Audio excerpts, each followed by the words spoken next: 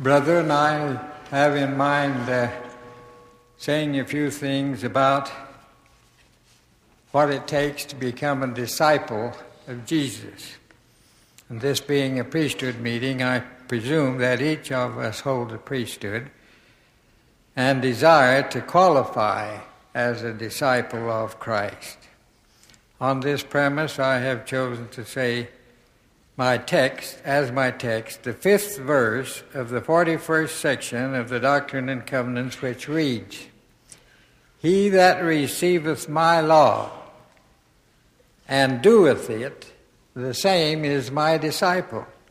And he that saith he receiveth it, and doeth it not, the same is not my disciple, and shall be cast out from among you."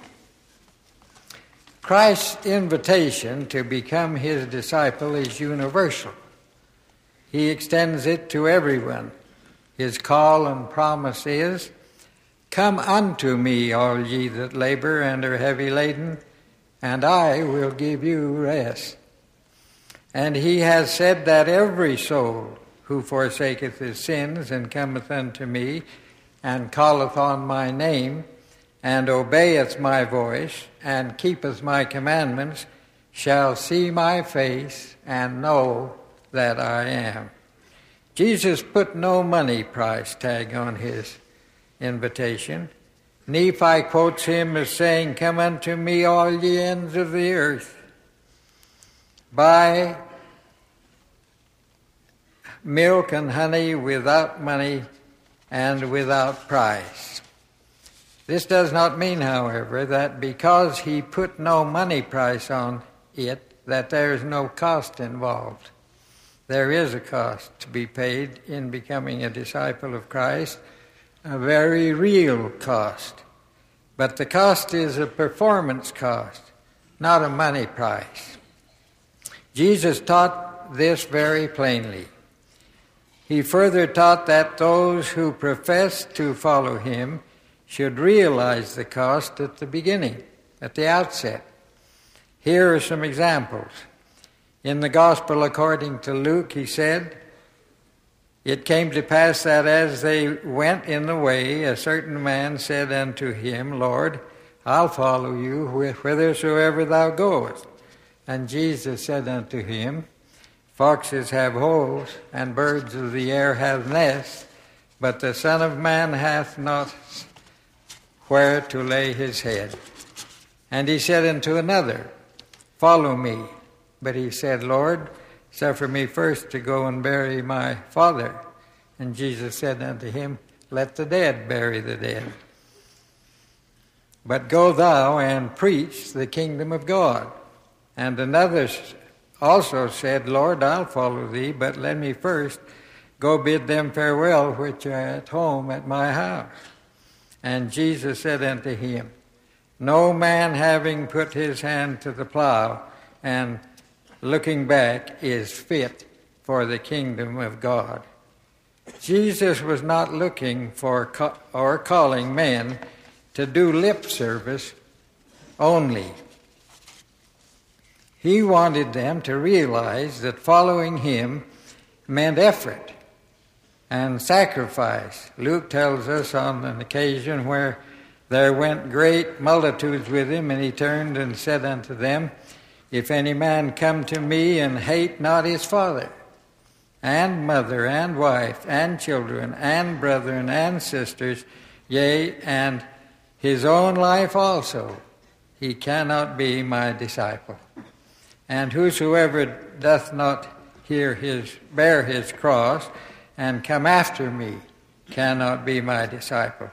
So likewise, whosoever he be of you that forsaketh not all that he hath, he cannot be my disciple. In these seemingly harsh statements, Jesus was not specifying literal hatred toward one's family as a condition of discipleship. He was emphasizing the preeminence of duty toward God over personal or worldly demands of those who would be his disciples.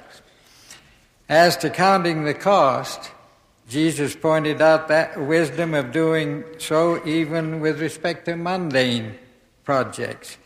Which of you, he said, intending to build a tower, sitteth not down first and counteth the cost, whether he have sufficient to finish it, lest haply after he hath laid the foundation, and is not able to finish it, all that behold it begin to mock him, saying, This man began to build and was not able to finish. In this last dispensation, the Lord has taught the importance of complete dedication to his service and strict obedience to his commandments, as emphatically as he did during his earthly ministry. For example, in 1831, the first year after the church was organized, the Lord revealed through the prophet Joseph Smith, who was visiting the saints then assembled in Jackson County, Missouri, that they were in the land of promise, the place for the city of Zion. This good news heightened the enthusiasm of the saints, who were already eagerly anticipating the blessing of Zion as it would be in its glory. At this juncture, to calm them down a little and impress upon them the fact that the establishment of Zion would depend upon their obedience to his law, the Lord said to them, Hearken, O ye elders of my church, and give ear to my word, and learn of me what I will concerning you, and also concerning this land unto which I have sent you. For behold, I say unto you, Blessed is he that keepeth my commandments, whether in life or in death, and he that is faithful in tribulation, the reward of the same is greater in the kingdom of heaven. For after much tribulation come the blessings. Remember this which I tell you before, that you may lay it to heart. The Lord was reminding the saints there that there was some tribulation ahead before they could enjoy the promised blessings of Zion as it will be in its glory. He was warning them that in Jackson County, Missouri, which is Zion then and will yet be Zion, where they were going, the law, that is his law, had to be kept. Men had to be true disciples. This was clear notice to the saints in Missouri, and it should and must be clear notice to us that keeping the law of God is the principal thing that all who truly become his disciples must learn. A week later, just before the prophet left Missouri for Kirtland, the Lord gave through him a revelation in which he emphasized the importance of complete and total dedication. Behold, blessed, saith the Lord, are they who have come up unto this land with an eye single to my glory. For those that live shall inherit the earth, and those that die shall rest from all their labors. Yea, blessed are they whose feet stand upon the land of Zion, who have obeyed my gospel. For they shall receive for their reward the good things of this earth, and they shall also be crowned with blessings from above. They that are faithful and diligent before me. Wherefore I give unto them a commandment, saying, Thou shalt love the Lord thy God with all thy heart, with all thy might, mind, and strength, and in the name of Jesus Christ thou shalt serve him. Confessing and accepting is not sufficient. Then he names some specific things that these saints had to learn to do before they prospered in Zion. Thou shalt love thy neighbor as thyself. Thou shalt not steal, neither commit adultery, nor kill, nor do anything like unto it. Thou shalt thank the Lord thy God in all things. Thou shalt offer a sacrifice unto the Lord thy God in righteousness, even that of a broken heart and a contrite spirit. And that thou mayest more fully keep thyself unspotted from the world, thou shalt go to the house of prayer and offer up thy sacraments upon my holy day. These are some of the specific things the Lord told the Missouri saints to do in order to prove themselves to be his disciples when he first took them to Jackson County, Missouri, the center stake of Zion. His concluding instruction was, "Learn that he who doeth the works of righteousness shall receive his reward, even peace in this world and eternal life in the world to come." Well, now this is not the occasion to review the history of the saints in Jackson County, Missouri. Suffice it to say that they did not demonstrate the necessary dedication and commitment to establish Zion at that time. On February the 24th in 1834, after they had been driven and smitten by the hands of their enemies, the Lord told the prophet Joseph that the reason he had permitted their expulsion was, quote, "that those who call themselves after my name might be chastened for a little season with a sore and grievous chastisement, because they did not hearken altogether unto the precepts and commandments which I gave them. They were not yet his disciples in the true sense of the term. He did, however, give them this great promise: they shall begin to prevail against mine enemies from this very hour. And by hearkening to observe all the words which I, the Lord their God, shall speak unto them, they shall never cease to prevail until the kingdom of the worlds are subdued under my feet, and the earth is given unto the saints to possess it forever and ever." That's our great promise. We will never cease to prevail until the Lord establishes his Zion in this world. The true discipleship of the priesthood of God will determine how fast we move toward that great consummation as we, through living the gospel, fight the debauchery and the wickedness that's going on in this world. And then the Lord said, "Let no man be afraid to lay down his life for my sake. For whoso layeth down his life for my sake shall find it again." And then this shocking statement to me as I think about it: "And whoso is not willing to lay down his life for my sake is not my disciple."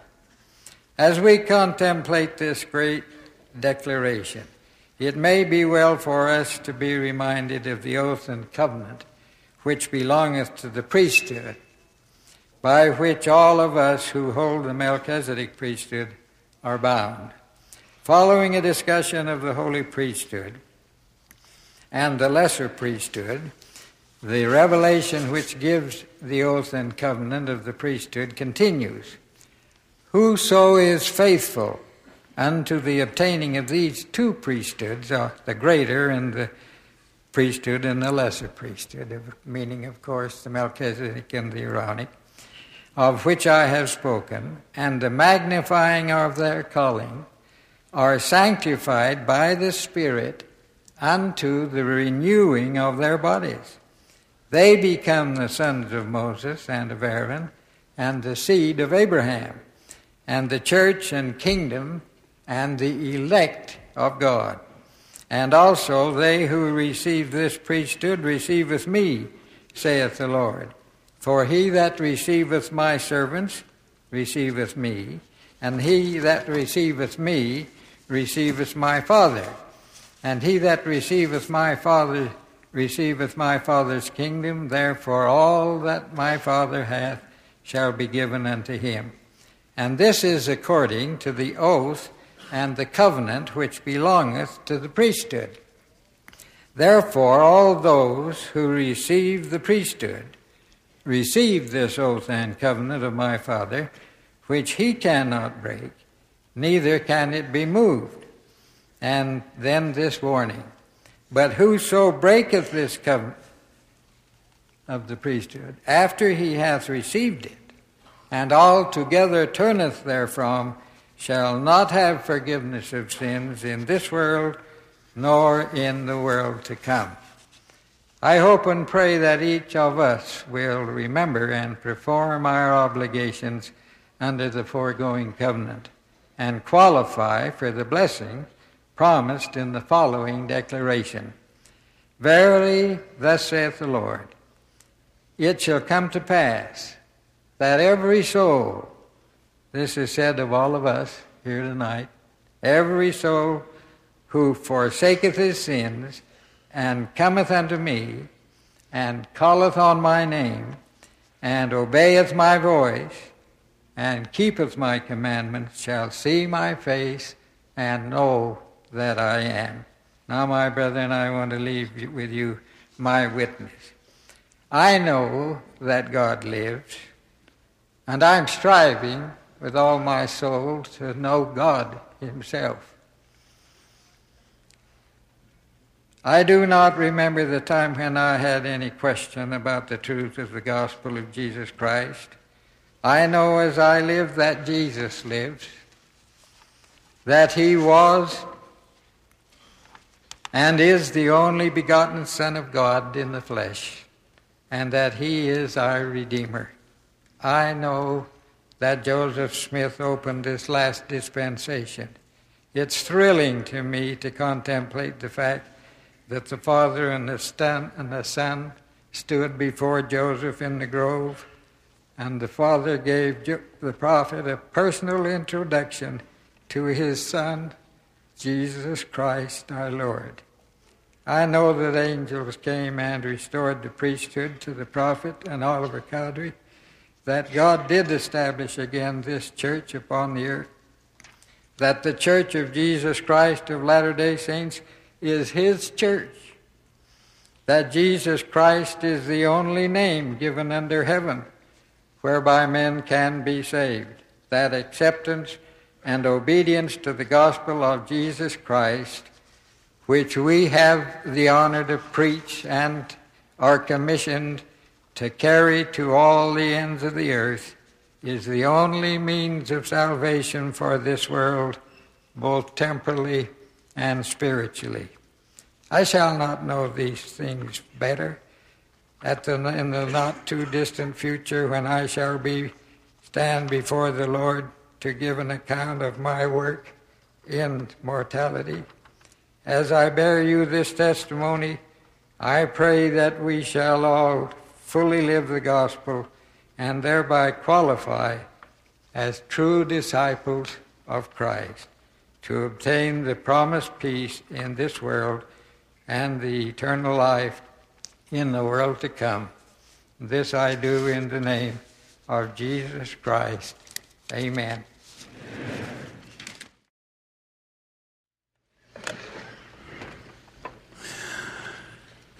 My brethren, I endorse fully the things that these brethren, especially my counselors, have talked about to you tonight. This matter of the very strict, careful interviews, we hope you will be most careful with them. It's a great joy to greet the priesthood of the church this glorious night. All over the world, we gather to worship the Lord and give him praise. My brothers in the priesthood, it was a great thrill recently to have tens of thousands of the sisters of the church assemble in hundreds of places around the world in a special meeting for the women of the church. You will have had your own reports from your wives and sisters and mothers and daughters about the meeting. We feel gratified that we were able to hold the meeting and that technology made it possible. We love the women of the church. We have great respect for them. In following up on that event, I want to counsel you as sons and brothers, fathers and husbands. As you serve with the women of the church, follow what Paul said when he urged Timothy to entreat the elder women as mothers, the younger as sisters with all purity. We men of the priesthood ought to so do. We must be different than other men, and I'm sure most priesthood holders are. Paul's suggestion that we treat older women as if they were our mothers and younger women as if they were our sisters, and to do so with all purity, is excellent instruction. Men of the world may disagree. They may disregard women or see them only as objects of direction or as someone to be used on selfish purposes. Let us, however, be different in our conduct, in our relationships with the women. Peter urged us to give honor unto our wives. It seems to me we should be even more courteous to our wives and mothers, our sisters and our daughters, than we are to others. When Paul said that man who did not provide for his own and those of his own household was worse, that man was worse than an infidel, I like to think of providing for our own as including providing for them with affection, security, as well as economic security. When the Lord told us in this dispensation that women have a claim on their husbands for their maintenance, I like to think of maintenance as including our obligation to maintain loving affection and to provide consideration and thoughtfulness as well as food. President Lee once observed that the needy around us may need friendship and fellowship as well as food. I sometimes think our own Latter-day Saint women are needy just because some of us are not as thoughtful and considerate of them as we should be. Our pantries can be filled with food, and yet our sisters can be starved for affection and recognition. Let us, brethren, support the sisters of our household in their church callings as they so wonderfully support us. Let us not neglect them simply because they sometimes go on being good even when they are neglected. Let our homes be filled with praise and commendation for all those of our household. Let us also, brethren, not get so concerned with our priesthood peers, those men we are associated with in our church assignments, that we neglect our eternal companions, for our association with our wives will be forever. Our Father in heaven was gracious enough to give to us for our pleasure and convenience all life on earth. Let me read to you from his personal statements. Quote, "And God said, let the waters bring forth abundantly the moving creature that hath life, and fowl that may fly above the earth in the open firmament of heaven. And God said, Behold, I have given you every herb-bearing seed which is upon the face of the earth, and every tree in which is the fruit of the tree yielding seed. To you it shall be for meat.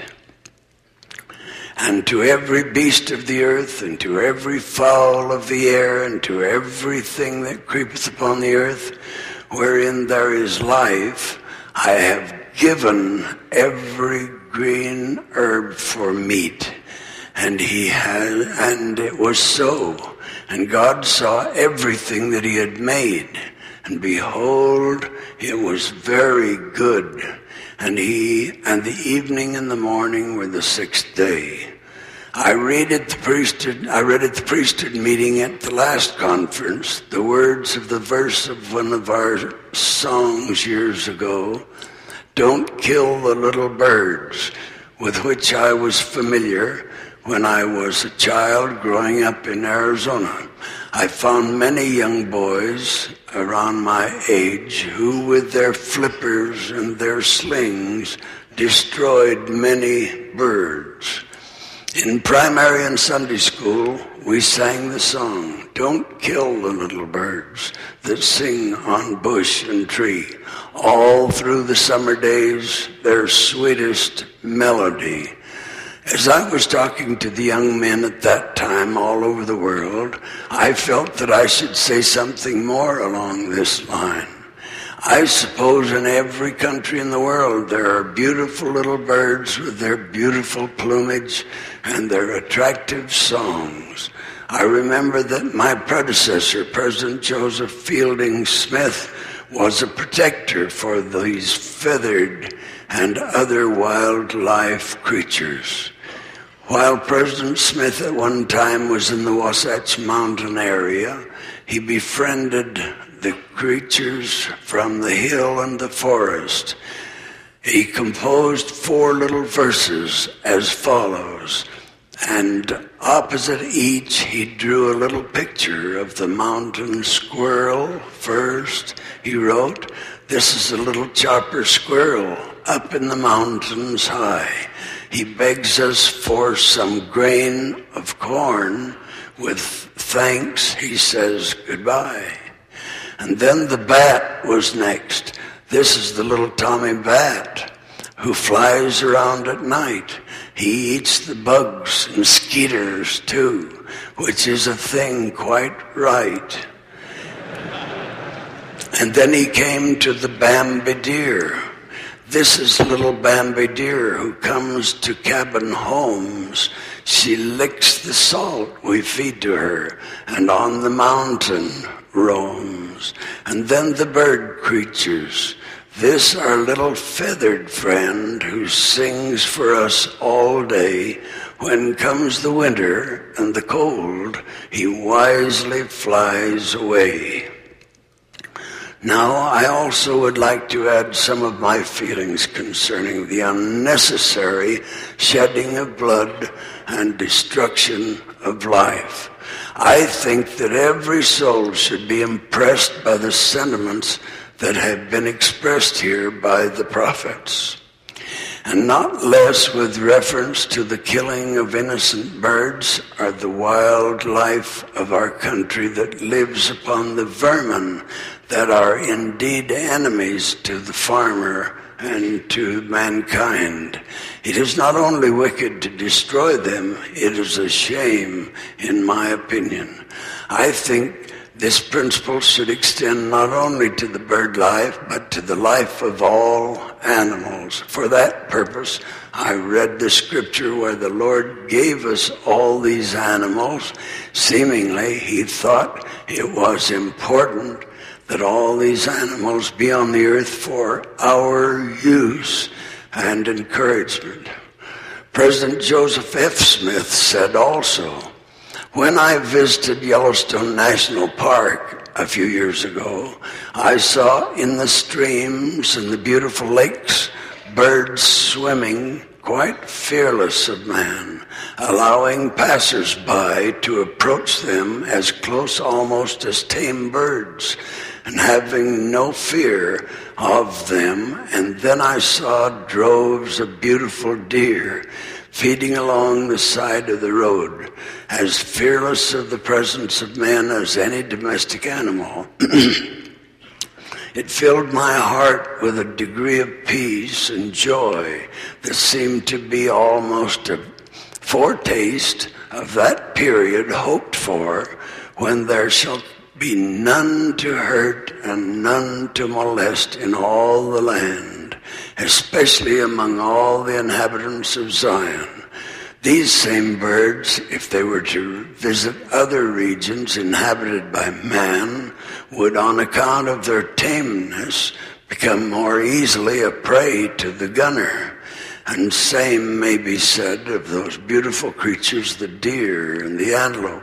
If they should wander out of the park beyond the protection that is established there for these animals, they would become, of course, easy prey to those who are seeking their lives. I never could see why man should be imbued with the bloodthirsty desire to kill and to destroy animal life. I've known men, and they still exist among us, who enjoy what is to them the sport of hunting birds and slaying them by the hundreds, and who have come in after a day's sport, boasting of how many harmless birds they had the skill to slaughter. And day after day during the season when it is lawful for them to hunt and kill the birds, having had a season of protection and now a happy ending of that danger, and you may hear their guns early in the morning and on the day of the opening of the season, as if great armies had met in battle, and the terrible work of the slaughtering of innocent birds goes on. I do not believe that any man should kill animals or birds unless he needs them for food, and then he should not kill the innocent birds. They're not intended for food for man. I think it is wicked for men to thirst in their souls to kill almost everything which possesses animal life. It is wrong, said President Smith. I have been surprised at prominent men whom I have seen whose very souls seem to be athirst to the shedding of animal blood. One of the poets stated in this connection, "Take not away the life you cannot give, for all things have the equal right to live." And I might add there also, because God gave it to them, and they were to be used only, as I understand, for food and to supply the needs of men. It is quite a different matter when a pioneer crossing the plains would kill a buffalo to bring food to his children and his family.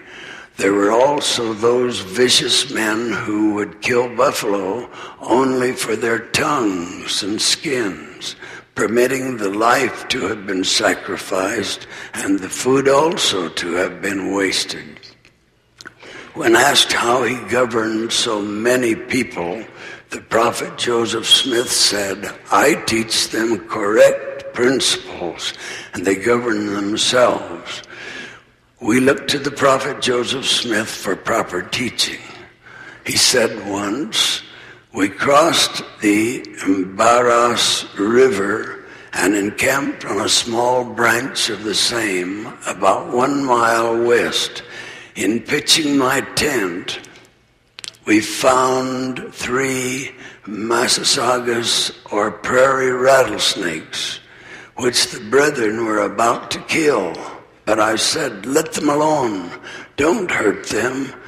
How will the serpent ever lose his venom while the servants of God possess the same disposition and continue make war upon him. Men must become harmless before the brute creation will. And when men lose their vicious dispositions and cease to destroy the animal race, the lion and the lamb can dwell together, and the sucking child may play with the serpent, and that in safety. The brethren took the serpents carefully on sticks and carried them across the creek. I exhorted the brethren not to kill a serpent, bird, or any animal of any kind during our journey unless it became necessary in order to preserve ourselves from hunger. Now, my brethren, young and old, there's another matter I wish to mention. I wish to read for you a verse from your serious thought. The verse is called Keeping Clean, and is in somewhat the same area as some of the other brethren have talked about. When you tell a filthy story, do you ever stop to think what impression you have made upon the crowd? Do you think the boys enjoy it? Do you think because they laugh that you have sufficient reason to be proud? Do you know that you exhibit all that is within your soul? When the filthy story passes from your tongue, it reveals your own defilement. It proclaims your ignorance. It disgusts all decent boys who love real fun. Do you think that you exhibit any real common sense when you show the crowd how rotten is your mind? Do you know that you dishonor both your parents and your friends? Think it over, boys, and that is what you'll find. Be a little choice in language. Be a little more refined. If respect to those around you, you would win. You will have a great advantage over those who are inclined to go through life in filth and slime and sin. Brethren, let us think about these things. Ponder them in our hearts. Live worthily. Keep the commandments. Honor your priesthood. And the Lord will love and bless you. And as his servant, I leave my love and blessing with you. I want to mention one other matter before closing. And that is, we've been talking about the great missionary program, which Brother Richards mentioned in the first of the meeting. We have some 26,606 missionaries as of now. Every week they are growing and increasing. There are many areas, many states, nations where we have not been able to get in, get visas or get passports, and it is very important if we are to fulfill the responsibility given to us by the Lord on the Mount of Olives to go into all the world and preach the gospel to every creature. Then we will need to get an open door to these many nations. I mentioned them the other day, many of them, to the brethren in the regional representatives meeting. We've hardly scratched the surface. We need far more missionaries, and we need more countries that will think of us as being their friends and will give us an opportunity to come into their nations and give to their people the finest thing in the world, the gospel of Christ, that can be their salvation and their great happiness. I'm hoping that every man and woman and boy listening to me this night will make it a solemn practice in their regular lives that they will pray constantly for this great blessing, to bless the brethren that are making this special effort to reach the leaders of these nations and to convince them we have only good for their people. We will make them good citizens. We will make them good souls. We'll make them happy and joyous and good patients in their states. I hope that every family in Holding Home Evening, Monday night, every Monday night, without fail, this will be one of the strong points that will be brought before them. And the father and the mother and the children in their turns will offer prayers which will be centered around this very important element, that the doors of the nations might be opened to us, and then secondly, that the missionaries, the young men and women of the church, may be anxious to fill those missions and bring people into the church. In China we have 900 million people. Yesterday after the meeting, about 50 little Chinese people came in to see me. I took them all through the building of the church offices and gave them a very thorough program for them. And then I told them, we've been talking about China today. That was the day of the regional representatives meeting. We've been talking about China. We've learned of their good qualities and that there seems to be a Spirit of the Lord brooding over them to bring the possibility of the gospel to them. I asked all of those Chinese people who were here at conference, will you guarantee that in all your home evenings and in all your family prayers and in all of your public prayers that you will mention this to the Lord?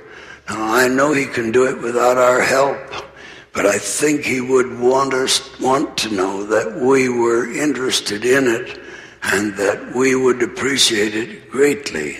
So I'm hoping that beginning now that the prayers of the saints will be greatly increased from what they might have been in the past, that we never think of praying except we want to pray for the Lord to establish his program and make it possible that we could carry the gospel to his people as he has commanded.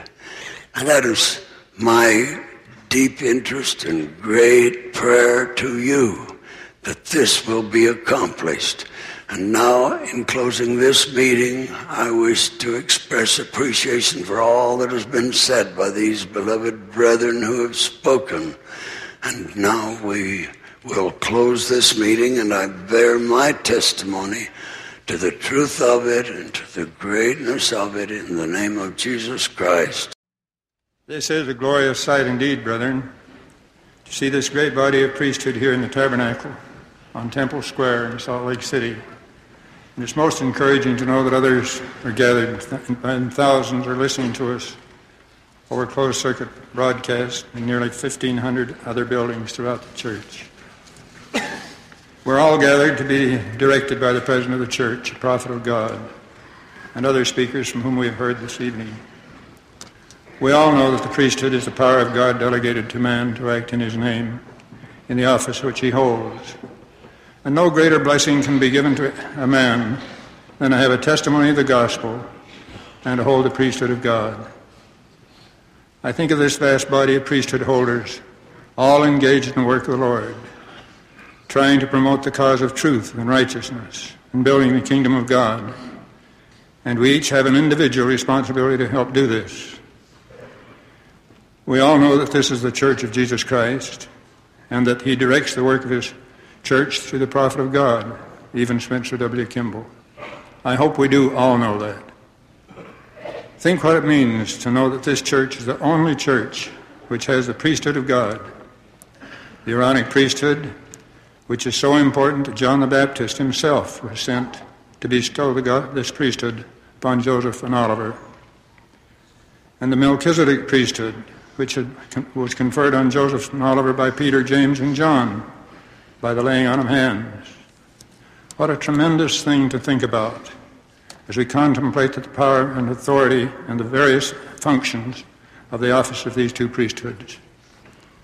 The Aaronic priesthood can administer the sacrament and pass it to the church members and perform other duties as assigned by the bishop. The priests can actually baptize people in the name of the Father and of the Son and of the Holy Ghost. And it's so important that each and every one participating in such ordinances be clean and worthy to justify the confidence placed in them by the Lord. Brethren, I wonder if we take this priesthood too much for granted, or whether we really appreciate and thank the Lord for the confidence that He has in us and the privilege that we have of officiating in the ordinances of the gospel. We cannot overemphasize the necessity of our being worthy of the responsibilities given to us. I pray every night and every morning that our leader, President Kimball, will be blessed with the health and strength, the knowledge and understanding, the inspiration and revelation necessary to lead the church as the Lord would have it done.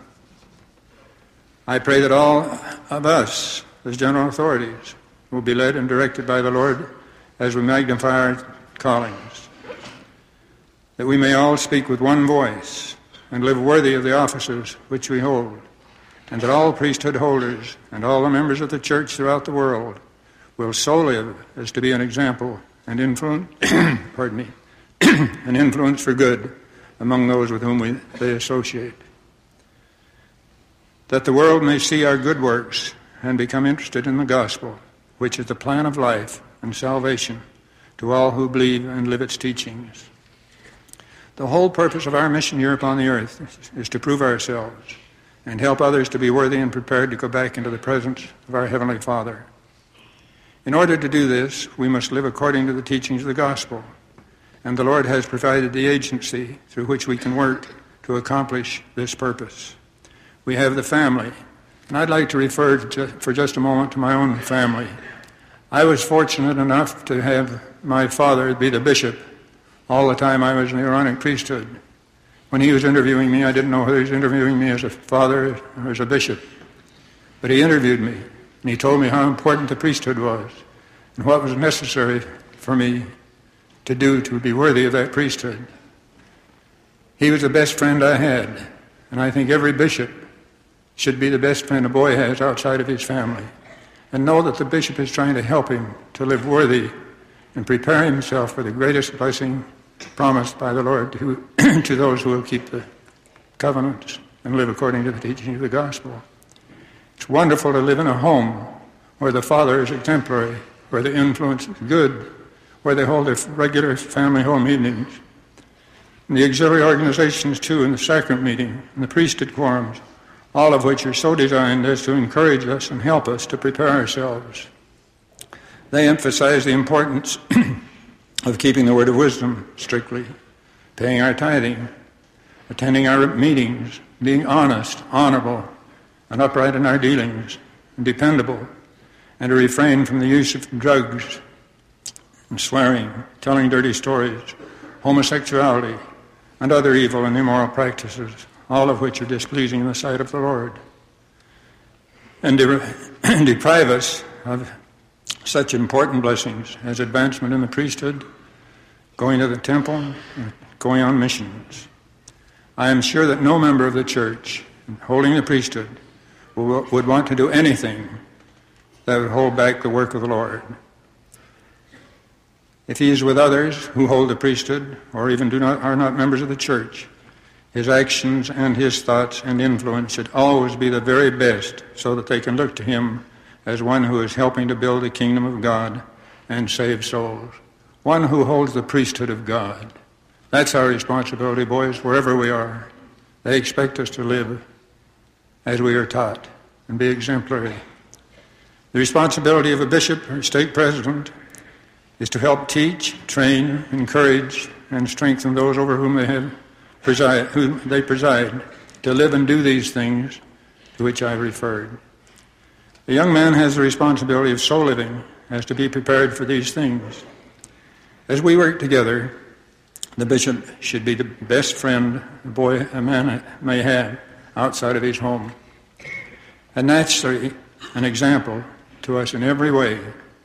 But the bishop and stake president have the responsibility of determining by interview whether a man is worthy for advancement in the priesthood, worthy to fill a mission, or worthy to go to the temple. He will determine this by observation of the way we are living and keeping the commandments, and through searching interviews, realizing that it is better not to go to the temple or to go on a mission if we are not worthy, and until we are worthy. We have had young men and young women go to the temple unworthily, who after suffering with a guilty conscience for some years have come to the president of the church confessing and wanting to know what their position is. We've also had young men go out into the mission field unworthily, who lied to the bishop and the stake president to get there. It is certainly not right and is displeasing in the sight of the Lord. It is better to wait or not to go than to go unworthily. We know there is great evil in the world and great temptation, and it is important that we resist all temptation rather than trifle with it for the sake of being popular. With all this evil present in the world today, it is most important that we conduct proper interviews, those who are responsible for conducting them. Let us always remember that our main purpose, assignment, and responsibility is to save souls. It is important that they realize that they are the spirit children of God and that we love them, and let them know that we love them and are interested in their welfare and in helping them to succeed in life and no other purpose. It is a great responsibility for a bishop or a stake president to conduct a worthiness interview. There is equal responsibility, however, upon the member who is being interviewed. Careful, searching interviews need to be conducted always individually and privately.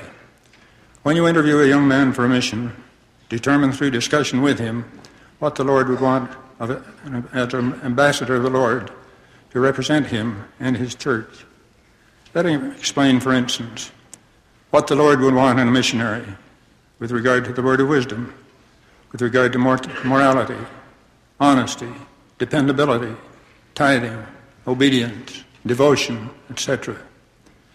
Tell the young man that you're interviewing him on behalf of the Lord.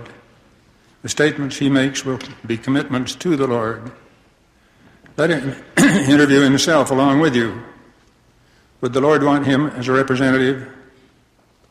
Does he measure up in every way? Remind him that the Lord knows, and the Lord will not be mocked. Let him know that if there's if there's something amiss in his life, there are ways to straighten this out. There's a great cleansing power of repentance. He should know that it is much better to postpone a mission for a period than to go unworthily. In almost every case, he can repent and prepare himself for a mission.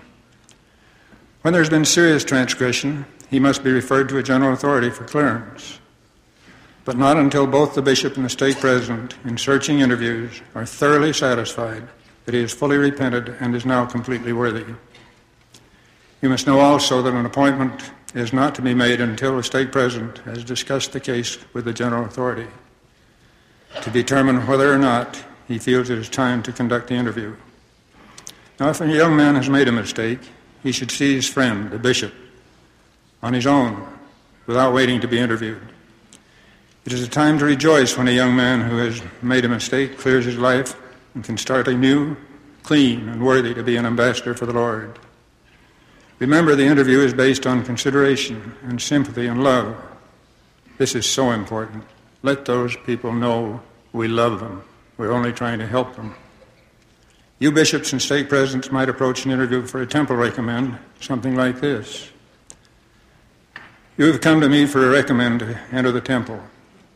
I have the responsibility of representing the Lord in interviewing you. At the conclusion of the interview, there is provision for me to sign your recommend, but mine is not the most or only important signature on your recommend. Before the recommend is valid, you must sign it yourself. When you sign your recommend, you make a commitment to the Lord that you are worthy to be of the privilege granted to those who hold such a recommend. There are several standard questions that I will ask, because you're instructed to do that. You are to respond honestly to each one. An associate of mine mentioned that some years ago, when he held a position in the ward, he went to the bishop for a temple recommend. The bishop was busy and said, "Now, I know you very well, and I will not have to ask you the questions before signing your recommend." The member responded, "Bishop, don't you have the responsibility to ask those questions? It is my privilege to answer them, and I need to answer those questions to you and to the Lord, and would appreciate your putting these questions to me." And so it is. The Lord gives the privilege to members of the church to respond to those questions in such interviews. Then, if there is something amiss, the member can get his life in order so that he may qualify for the priesthood advancement, for mission, or for a temple recommend.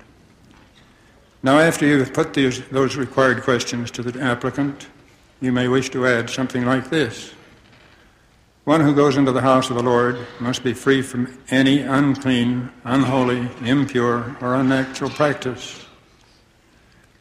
Brethren, we who lead the church are responsible to see that you are taught in plainness. I therefore must make reference to a matter that otherwise I would not present in a meeting such as this. There are evil and degrading practices which, in the world, are not only condoned but encouraged. Sometimes married couples, in their intimate expression of love to one another, are drawn into practices that are unholy, unworthy, and unnatural. We receive letters from time to time asking for a definition of unnatural or unworthy. Brethren, you know the answer to that.